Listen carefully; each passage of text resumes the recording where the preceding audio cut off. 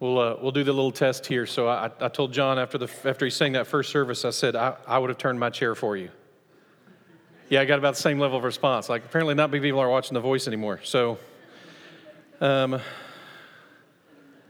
pretty sure that was John's way of telling us that he wrote the music for that song and the chorus. I think that was what he was saying in that, that kind of self-deprecating way that John tells us stuff like that. But man, that was so great and a great way to get started. As we're continuing to have this conversation, and I know it doesn't feel much like a conversation to you because I have the mic, but other than that, this has been a conversation for me because I wasn't sure where this series would end from when it started. And I'm still not sure because next week we'll wrap us up when we get to Mother's Day and we talk through some of this. And I'm not getting, I mean, if first service is any indicator, I'm not going to get that far through, which is fine. There's some great stuff. And in fact, I want to straight up apologize. Like the main emphasis of the scripture passages that we're going to dive into, I didn't even make it to the first service. So it's not that there wasn't scripture in the first service and the way we engaged with it, but I don't want you to think like that this isn't engaged, this isn't immersed in scripture. It's just that's I'm not going to get to all of it in this service. So I apologize for that. I did not plan it that way, but that's okay. There's still plenty there. And we actually, I'm going to reference web page in a minute under the heading of refreshment, but just to kind of explain why John is taking pictures over there is because our web page is now up and running. So southspring.org is in place. When I get boring here in a second, you can run over to it on whatever screen you've got in front of you and check it out. It is excellent, but a number of the pictures and stuff need to be updated and fixed, so go check it out. Send us emails if you're missing anything. If we see you, you're like, hey, how is this not there? And send that to John. John has been the point person on this project, and it's pretty sweet. So we're excited. All right, so this idea of refocusing, which is where we're getting today, we started with refreshment, and again, the idea isn't refreshing like, hey, I'm going to take a nap. I'm going to go lay lay on the ground for a while or in a hammock or whatever. Like that's how refreshment is the idea that Scripture teaches when it talks about God refreshing, God resting and being refreshed. It seems to be that the Hebrew idea of refreshed wasn't just, hey, I'm tired and I need more energy. It was, I am re-engaging with the truth of who I really am. And that's the refreshment that we're talking about. Refocus. It's like I was saying, like refreshing a web page is the idea. Like there's been change. There's been things that have been adjusted, and I need to refresh that so that I can engage with that. That's the idea. Something to, or maybe a player coming on the field after taking a break, like that they're refreshed, they're ready to engage in a new way, the truth of who they are. But that seems to be the idea here. So rest is real, and we've talked about rest, and there's a whole sermon series from last year on rest. Rest is really about the physical limitations that we as humans have. We have been given a limitless calling, but we are limited beings. And so we need to rest. God leads us to that. But here's what struck me is how often the idea that we would rest on Sunday morning is something that really doesn't make a lot of sense. This isn't the time to rest. Everyone's coming together. There are ministry opportunities galore. We usually don't have all this many people to engage with. And so Sunday morning, if you're coming as a minister, which all our members are supposed to be, then there should be places of ministry where we engage. This isn't the time to physically take a break. It is, however, a time to be refreshed. And so next week when I dive into these passages and remind you of Jesus saying, after ministering, saying there's a food that you know nothing about. Or when Jesus in the Matthew 11 and 12 talks about taking on his burden, his yoke, and then saying, and I will find rest for your souls. Not just rest for your body, rest for your souls, but it involves carrying the burden that God gives us, the burden that Christ gives us. So that's what we're going to be engaging with. Living out the truth of who we are is where we apparently truly find refreshment. And I didn't know that when I started this sermon series. That is where we find it, when we live according to the truth of who we are. And there's so many of these, Here's a few examples for those of us who are Christ followers. These are identities he's bestowed upon us. We don't get a vote. Once we've decided to follow him and we accept the free gift of the right relationship with Almighty God, there's certain things he bestows upon us. These are now true of you. You can live according to their truth or not, but you can't make them not true. That we are salt and light, that we're a city on a hill. Those are examples. We are children adopted by him. That we are ambassadors. An ambassador is someone who represents the citizenry of their home in a strange place. And so our home is not fundamentally here. We aren't really citizens of even the United States, much less citizens of the world. That's not fundamentally our citizenship. If we're a Christ follower, we're citizens of heaven. And that's the only relief and comfort we have when life here ends, when our citizenship here gets stamped out finally. The truth is the only comfort, which isn't a ton of comfort emotionally because of how limited we are in our understanding, but the truth is we get to go home. And sometimes it's hard for us to embrace with that because, life is good here too, but that is the truth. We get to go home. We are citizens. We are priests. We represent God to people. We come before people to tell them about our God, who we lead them to worship. That's the priesthood of all believers. That is one of the basic tenets that separated out, so you'll know, in the early church, even the early Reformed church, that separated out the Baptists from many of the other early Reformed people is that we were such hardliners about the priesthood of believers that every single follower of Jesus Christ is a priest. That the calling to the ministry in Matthew 28 and other places in Scripture, that is for all of us. And that's what Scripture teaches. A great example this morning, as two dads are baptizing their children. When Amelia is being baptized and her verse comes up, her verse was from Psalm 37. So listen to this and how this fits perfectly. I did not have this in my sermon. Should have, but didn't. How perfectly this fits in with what we're talking about. Trust in the Lord and do good. Dwell in the land and befriend faithfulness. Delight yourself in the Lord and he will give you the desires of your heart. Commit your way to the Lord. Trust him and he will act. He will bring forth your righteousness as the light and your justice as the noonday. Be still before the Lord and wait patiently for him. What a beautiful picture of the fact that we are to live out both of these things. That we commit our way to the Lord and he is the one who acts. That we trust in the Lord and we do good. He is the one who gives us the desires of our heart. That we seek to do what God has called us to do, to live according to the truth of who we are. And he plays out the consequences. If you don't know this is the fundamental Christian ethic.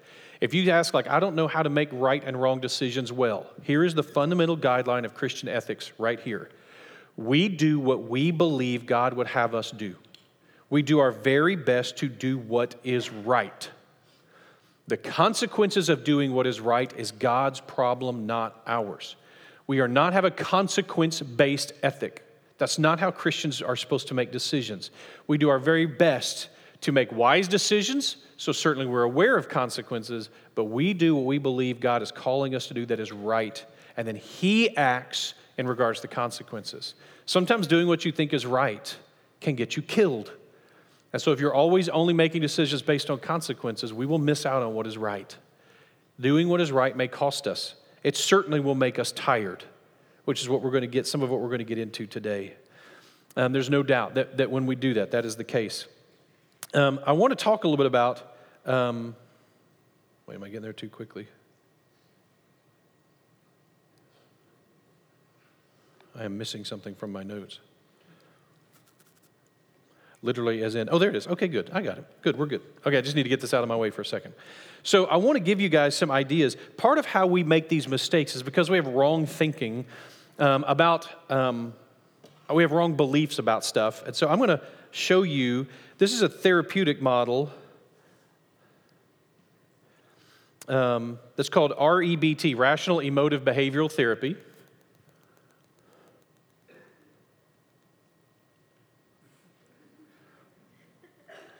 Yes, good, there you go, good. Okay. Oops, I need to refresh that page. Y'all don't need to see the answers yet. How do I refresh the page? That did not help. Stop looking at it. There we go. Hopefully I'm doing the right thing now. Okay, good. Okay, so here's the idea that we have this false idea. It is called rational emotive behavioral therapy, which lets you know they're covering all their bases. Okay, that kind of covers everything right there. But here's what they made all their money doing. Part of it is because they were able to make things. Wow. Yes, it did. It got out of control very quickly. That one? Can y'all see that A? Yeah. Okay, good. We'll go with that A for now. Okay. Is that we think that whatever we feel, which is the consequence, we think it comes from what they call an activator, a cause. You can see that they worked hard to make this follow the alphabet, but an activator. So we think when something happens, if you say, I feel this, and I go, why do you feel this? What you're going to give me almost exclusively is an outside activator. Why are you nervous? Oh, because there's a storm. Or why are you angry? Well, because someone cut me off in traffic. Why are you irritated? Because my wife criticized me in front of in public. Or why are you name it. All these different things, whatever it is you're feeling, if I ask you why, you're going to give me an activator. And that is never why you're feeling what you're feeling. It is straight up delusional that we think this. This would be bad enough. I remember growing up and hearing a preacher say that happiness comes from happenings, right? So our happiness is based on our circumstances. That would be bad enough if that were true. That's not even true. What is true is our happiness comes from what we believe about our happenings. The truth is the activator plus what we believe. So if I say you get cut off in traffic, that's why I'm mad, and I say, oh, well, it was an ambulance.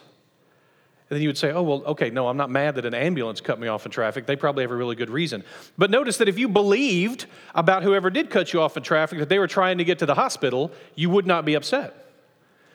The great example of this, one of the things I loved was using this. I would use this constantly when I was working out at Pine Cove. I'd use the zip line. And in fact, more than once, I got up in the middle of a counseling session and be like, you know what? We're walking. And I would walk up to the zip line, and I'd have them zip off the zip line. Now, how many of you have done a high ropes element or a zip line or something like that? Let me see. Okay, so whatever your version of this is, engage with this. So here's what's wild. So, you go up, you climb 40 feet, 50 feet up set of stairs or something like that, and then they harness you in, and then you're supposed to step off a 50-foot wall, right? That's the plan. And people panic. I mean, panic in that situation sometimes. Get all terrified, especially if you've done some of the harder ones like the power pole, which we used to call a pamper pole, but they've changed the name of it because we're a bunch of sissies. But it was called a pamper pole because that's what you needed to wear if you were going to try to do the pole was a pair of Pampers. And so it was that scary to do it. So you would climb up and you were supposed to jump and you get terrified of doing it. But here's what's wild. Why? Why do you get afraid to step off or to sit and slide off a 50-foot tower like that? Why are you afraid? Because you're in danger, right? That's what you believe. You believe there's great danger here, right? We're in danger. No, you're not. You're in no danger at all. No one ever gets hurt on a zip line. It just doesn't happen. You've not been that safe since you left your mother's womb. It is as safe as you can be as a human is strapped in on a zip line. You're not going in. You can't hurt yourself if you try. Unless someone really messes something up, like they leave the ladder down at the bottom, that's about the only shot you've got to getting hurt at that point. They could zip a Buick off of those things. They thousands of pounds of test on every single thing, and it's all double done and all that. It's unreal. So I was out at Pine Cove for 8 years, and at the time we were there, we had no one ever get hurt on the zip lines. I think there was 2 or 3 reports ever of somebody getting hurt on the zip line, and every time it was getting off the ladder at the end. But you had people get hurt all the time walking to the zip line. Because trips and falls were the number one problem out at camp, where people tripping and falling. Or, God forbid, you drive somewhere to camp. You're really taking your life in your hands to drive from Dallas to Tyler if you were going to camp. That was when you were in any real... But we don't feel scared there because what we believe.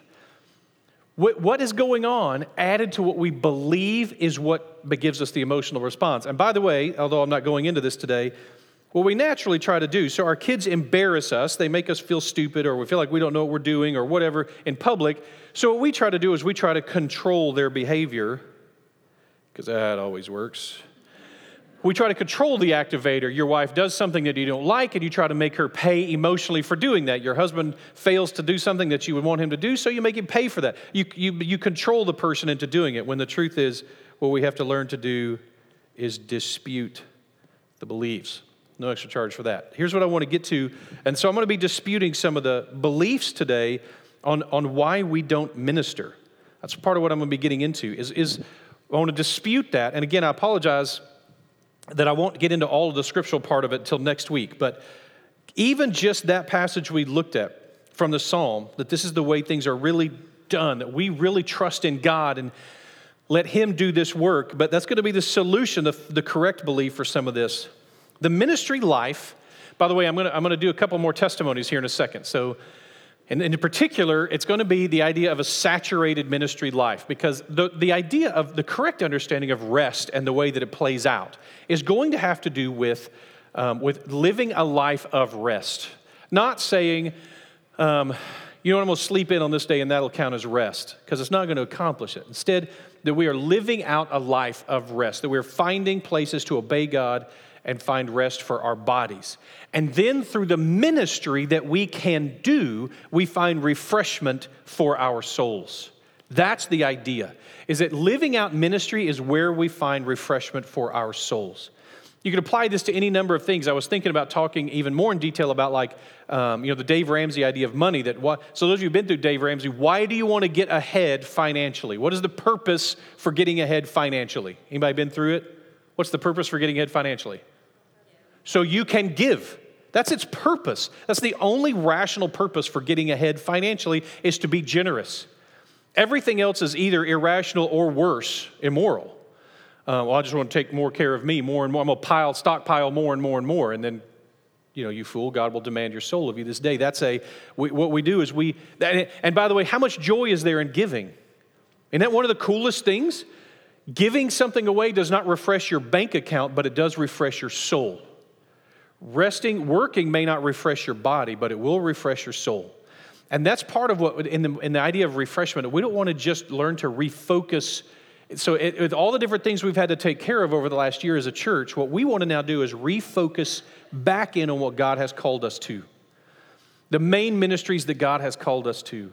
And in particular in this church, though not exclusively, it is going to be ministry in regards to young people and families. That's going to be the main things that we're looking at. That's the right thing if you want to be a part of that. So also, whether we're we've got Believe and See that we looked at recently, Royal Family Kids Camp, Track, Christian Women's Job Corps.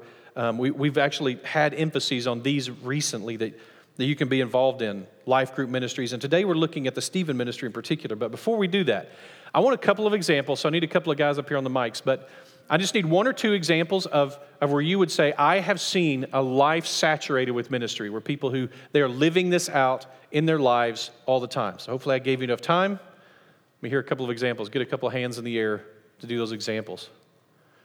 Don't have a lot of time. Yes, there's one. And then we need one more.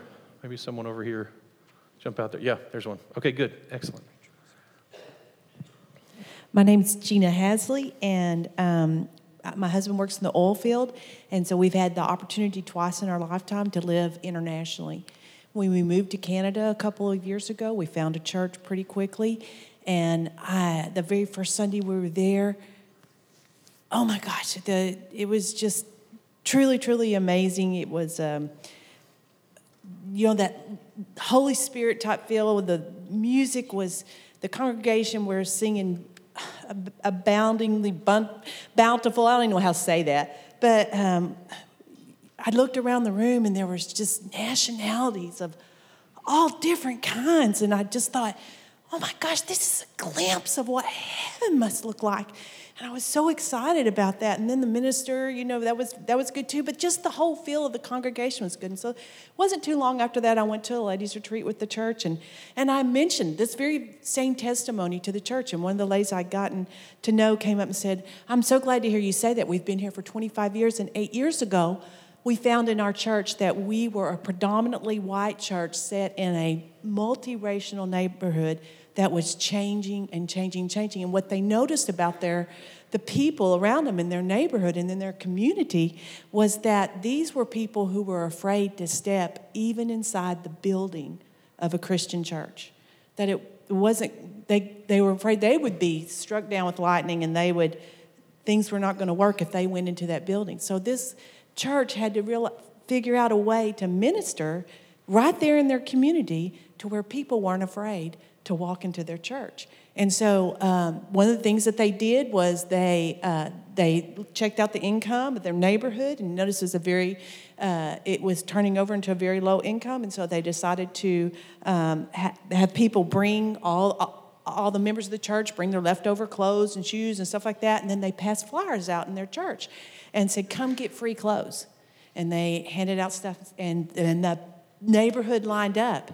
And then the next thing they did was, which was what I became a part of and I absolutely loved, was they got with the government. The government was looking for large commercial kitchens because they found that this same group of multiracial people were bringing their parents over to take care of their kids during the day, bringing their parents over from international locations, and these people were never leaving their homes.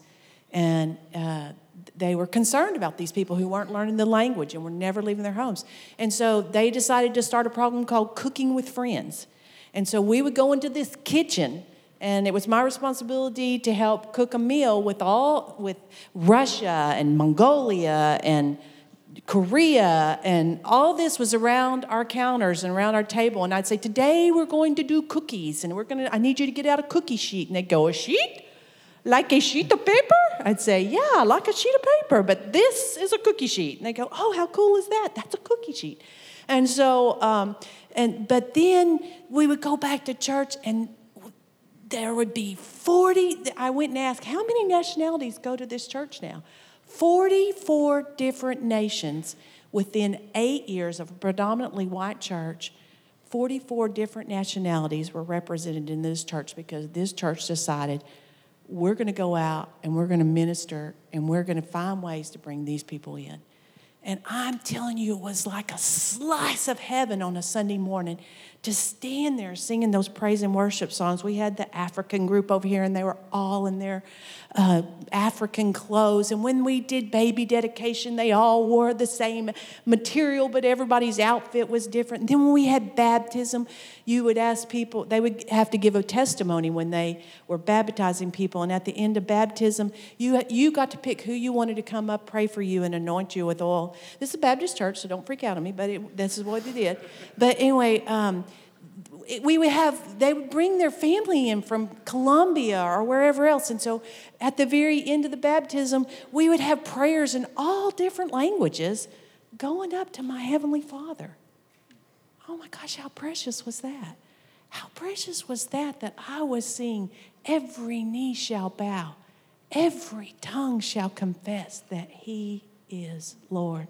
And that was ministry being fulfilled to the max, and I loved it. Thank you. We're going to go ahead and hold off till next week for the sake of time. We've got to get some other stuff. So we've got to, and we're going to honor now the another ministry opportunity, which is the Stephen ministry we mentioned a second ago. We want to take a second and comment on how when we often, one of the beliefs that we can often have is that there is a competition between the different ministry opportunities in the community, in the churches, and that kind of stuff, and that is not the case.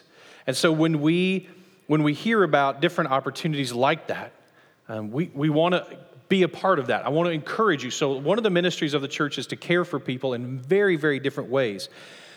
So whether you've got, like, for example, professional counseling, which I and a number of people in the church are involved with, or medical help that people need to get, plenty of that here as well, pastoral counseling, friendship, discipleship, which is one of the pillars of who we are here life groups, other specialized ministries. One is the Stephen Ministry. And so we want to take a minute and we want to commission the Stephen ministers who have just gone through the training, and so that you can see their faces, so that you can have the opportunity. You say, if you're struggling with something that a lot of times these are going to be a first contact that you say, I want to sit down and talk with somebody about this.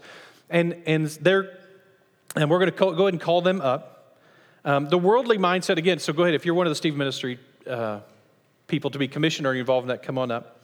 And so the idea here is that we come alongside each other. Now, these guys, they have been specifically trained, like 50 hours of training that they've set aside, and they're going to be commissioned. They're going to commit to a certain mindset of the way that they do this, and we really want to encourage them, and we want you to see their faces so that you can spot them in case you need to pull someone aside and say, hey, could you maybe sit and talk with me about something? And so they're really trained to listen, which most of us aren't that great at. Okay, so here we go. We're going to commission them. I'm going to read out some of the statement here, and then we're going to pray for them in just a second. Having completed the Stephen series training during the last 5 months, these people are being commissioned as Stephen ministers and will become an important part of our caring ministry. Again, we have many wings of that. Stephen ministers provide confidential one-on-one Christian care for people experiencing challenges or crises in their lives, like critical illness, grief, divorce, unemployment. I mean, honestly, you name it. And so we've got a few of them here. I will call out all their names, and some of them were during the first service. Probably they're working this service, and so they're probably over there working with kids or youth. So Carolyn Breedlove, John Breedlove, Becky Davidson, Erica Gore, Kyle Gore, Charlotte Latham, and Lana Stewart. So do you guys agree to accept the assignment of care receivers, to care faithfully for them, monthly be in supervision meetings, maintain confidentiality at all times, and promote the ongoing strength and effectiveness of the Stephen ministry? Excellent. Good. Church, do you agree to support and pray for our Stephen ministers? Good. That's important. When you start getting to work, it's like joining the game. You're a whole lot more likely to get hit in the game than on the sidelines, right? So we present them with name badges so that you'll be able to spot them even on Sundays and other times. And they have guidebooks as well provided by the church.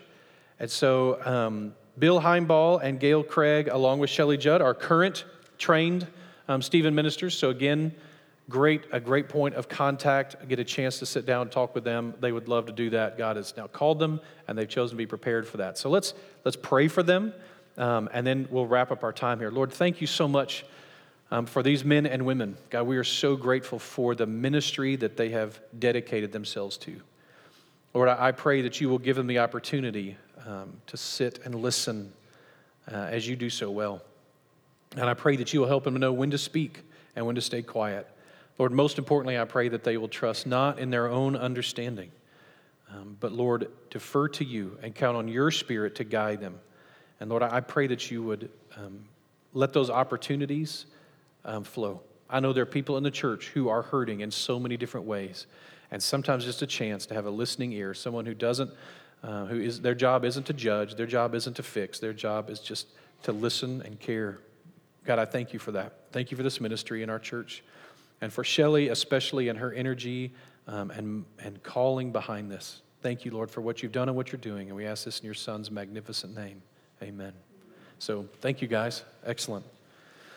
Okay, so I want to cover a couple more things in the next couple of minutes, but just to understand, as we talk about this stuff, I want you to hear, we're not in any way minimizing the truth that tired is real. Fatigue is real. Now, sometimes it's self-imposed. We're not smart enough to go to bed at a reasonable hour or whatever, but the truth is, a lot of times we're just weary. A lot of the work that God has called us to requires a lot.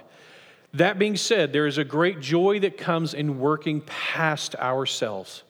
There's a great joy that comes in ministering beyond what we really are probably capable of. Impossible is fun. It is hard, but it's great to experience it. If you've been on the receiving end of that, where you've had to trust in God and He's pulled through for you in some cool way, it's miraculous. It's an amazing thing. It's a cool thing to see. It's not boring. It is a truth to say that we are tired, absolutely. But here's some of the false things. One is the idea that we'll be trapped in work. For asked Rebecca, what are the, she's our executive director of ministries, and I said, what are the main reasons people give for not volunteering? So here's some of the ones she gave. I'm going to be trapped into working forever. So some people say. Now, I said well, yeah. Isn't that the ministry mindset? That we don't retire from ministry. Sorry, you're trapped into working forever. If you're a Christ follower, he didn't say hey, just a few years of your time, 1/10 to Jesus, I surrender. No, everything. It's all of it, right? Sorry, that was a Tony Campolo reference from years back. This is something we are called to, a lifetime of ministry. Now, I think, though, this is what she meant, is that someone says, if I start working with the 3-year-olds, I'm going to be trapped into working with the 3-year-olds forever because no one will ever come in and take over for me, and I'll be stuck forever. I think that's what she was referencing. Now, I don't know that that's the case. So one, it's certainly not the case from our perspective, from the leadership and the lay leaders and whoever's in charge of that. You can go and say, I was going to say, I love working with these 3-year-olds, but the truth is you may not. I mean, they are 3-year-olds. But the saying, I would love to work in another area. What you don't get to do if you're going to be part of a church body is to say, you know what, I just think I'm not going to serve at all. Well, that's not the purpose. I mean, the idea of being here is that we find ways to serve and to engage and to have an impact. In the first service, someone referenced Bobby Hicks in the room and said, this is a guy who he serves, and he keeps serving. And his life is saturated with that. His life is saturated. And then Dwayne Daugherty was referenced. This is someone whose life is saturated. That he leads our team of the mission team right now, who they take $1 out of every 10. Out of every $10 you give to this church, one of those dollars goes into missions intentionally. Now, so do a lot of the others, but these are required to by our bylaws, that these go into 1/10 of everything goes into missions and to encouraging people here to go on mission and to live out mission. If there's something you're passionate about. So Jeff Hunter was sharing, he's like, we're a big part of Young Life in Africa. And so during all of our transition, a mistake was made, and this large check to go to Young Life Africa went to Young Life Tyler. And so Jeff called Dwayne, who's in charge of that team, was like, hey, we got yay, but bummer, right? What do we do with the Young Life Africa needs our help? And Dwayne kind of went back to the team and was like, I'm assuming this is okay, right? Yes, so the fact is our church paid for 2 camps in Young Life, one locally and one in Africa. We get to do stuff like that. Maybe your idea is that you don't know enough, you didn't grow up in church, or there's someone better.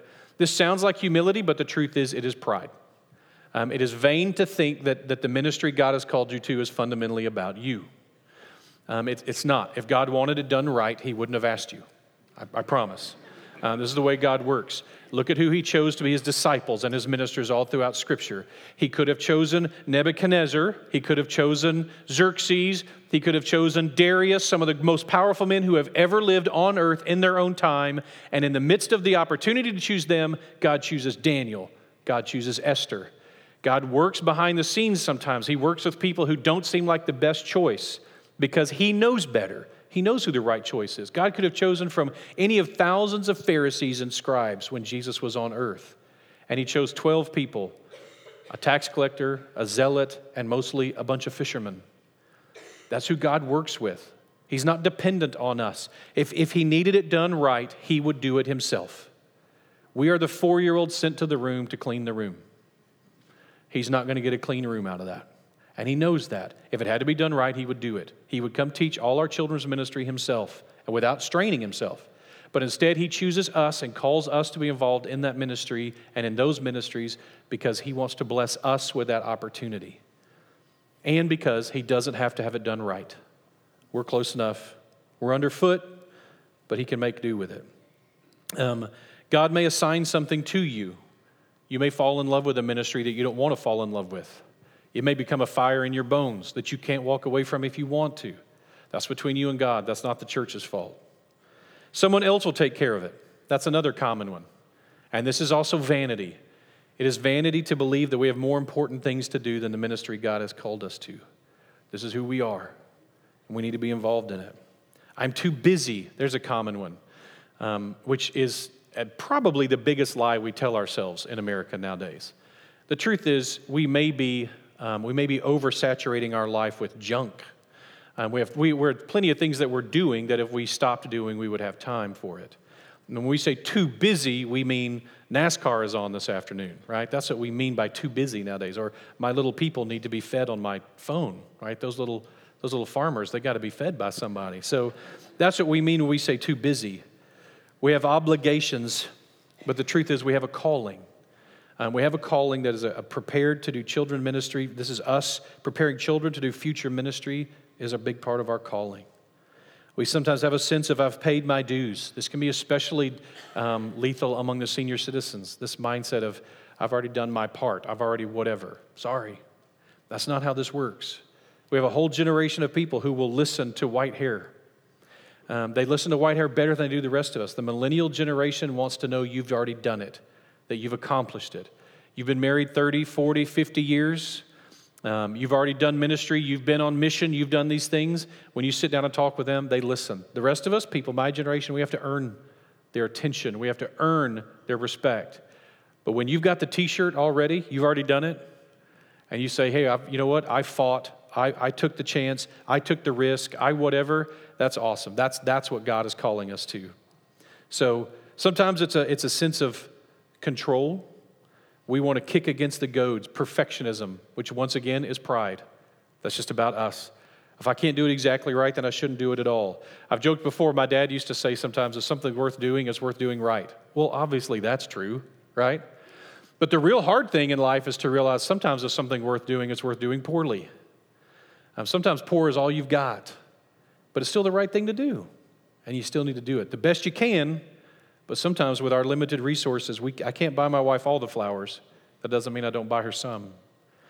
So much of this is really, honestly, guys, is just kicking against the goads. So we talked about the yoke, the idea of the yoke hanging on your shoulders, right?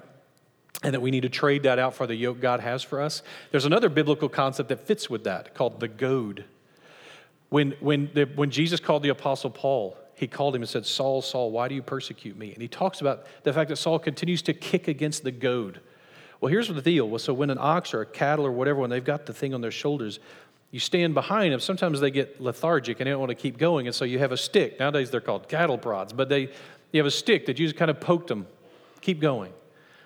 Well, some cattle get that. Oops, sorry, got to keep moving, refresh, refocus, like we've been talking about. Oh, that's right, I'm supposed to be treading this grain. Oh, that's right, I'm supposed to be hauling this whatever. So, but some of them kick against that goad. They kick back against that. It's a waste of energy and effort. The cow isn't going to win.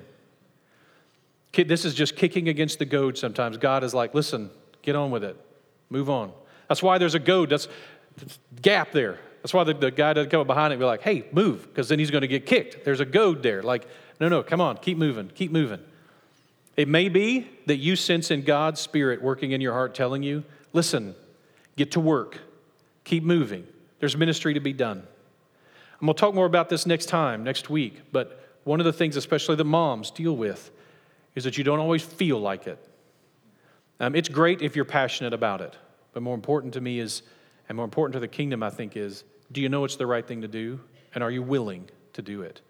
Are you willing to engage? Our heart follows our treasure, Jesus says. So we need to engage with our time, our energy, all that kind of stuff.